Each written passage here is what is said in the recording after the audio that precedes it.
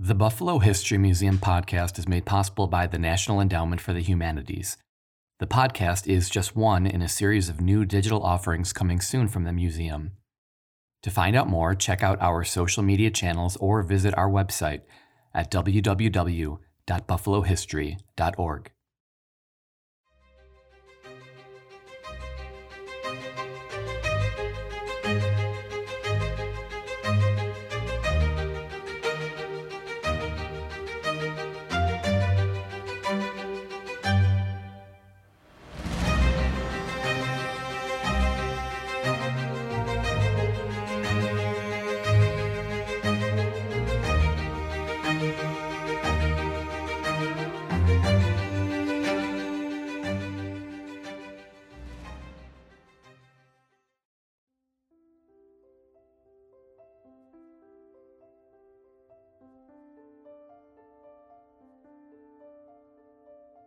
"2020, I think we can all agree, has not been great.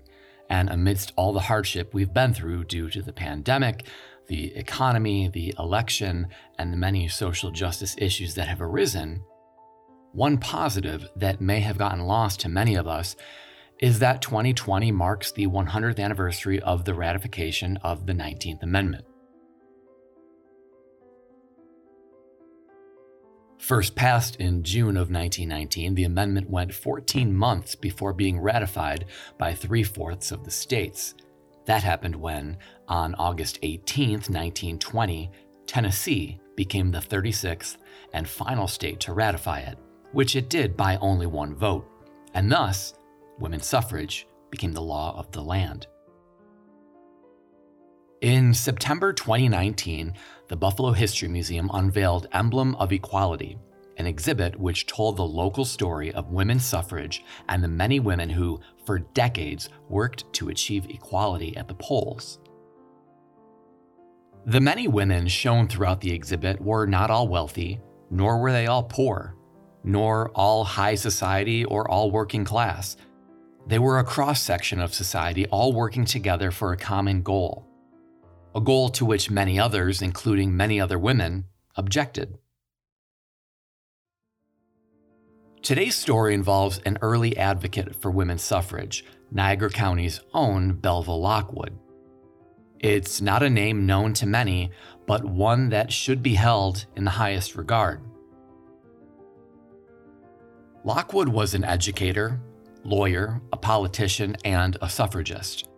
In 1880, she became the first woman to argue a case before the U.S. Supreme Court, and in 1884, became the first woman to run for president. Now, I know what many of you historians are obviously thinking. Wait, I thought the first woman to run for president was Victoria Woodhull. Well, yes and no. Woodhull did run for office before Lockwood in 1872. However, had Woodhull won, she would have been only 34 years old at the time of the March inauguration, making her constitutionally 7 months too young to assume the office. So now back to Lockwood.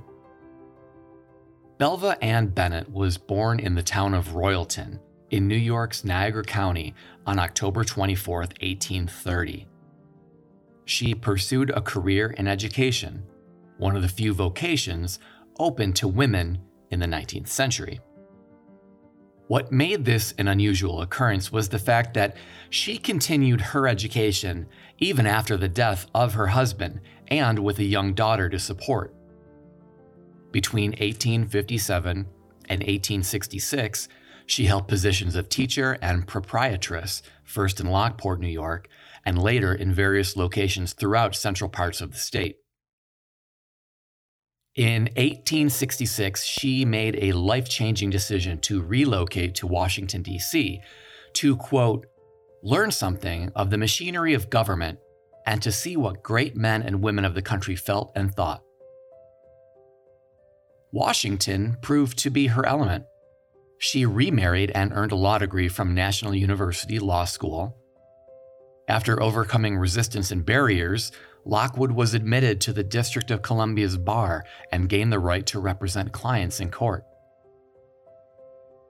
She continued to break down barriers, In 1879, after lobbying for 3 years, Congress passed a law admitting women to practice law before the U.S. Supreme Court. In turn, Lockwood became the first woman to do so. In late 1880, Lockwood stood before the court in the property dispute of Kaiser v. Stickney. Lockwood ran for president as the National Equal Rights Party's candidate in 1884, 36 years before women were granted the right to vote. She made it known to all that though she herself could not vote, she could be voted for. She ran on a political platform of equal rights, temperance, uniform family law, protection of public lands, and settlement of international disputes through arbitration. 1888 saw Lockwood's second run for the presidency. In both elections, she ran against fellow Western New Yorker Grover Cleveland, who did not favor women's suffrage. Cleveland will no doubt be the subject of a future episode. Belva Lockwood was active in the temperance, international peace, and suffrage movements of the 20th century. She was also an accomplished lawyer who blazed a trail for women to follow in her legal profession.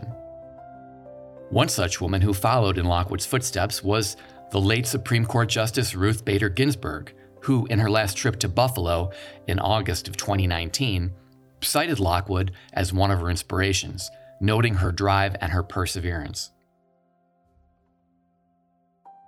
Belva Lockwood died in Washington in 1917 at the age of 86 and is buried in the district's Congressional Cemetery. Today, in the centennial anniversary of the 19th Amendment, we honor Lockwood and all the other women who, for decades, pushed forward against the currents of society to correct an injustice and benefit the generations which they would never know. The Buffalo History Museum receives operating support from Erie County, the City of Buffalo, New York State Council on the Arts with the support of Governor Andrew M. Cuomo, and the New York State Legislature. Additional support is also provided by M&T Bank and from the generous support of our donors, members, and friends. We thank you all so much for listening and encourage you to help us grow by subscribing, reviewing us, and telling your friends and your family. We'll be back next week with another great story. So until then, take care.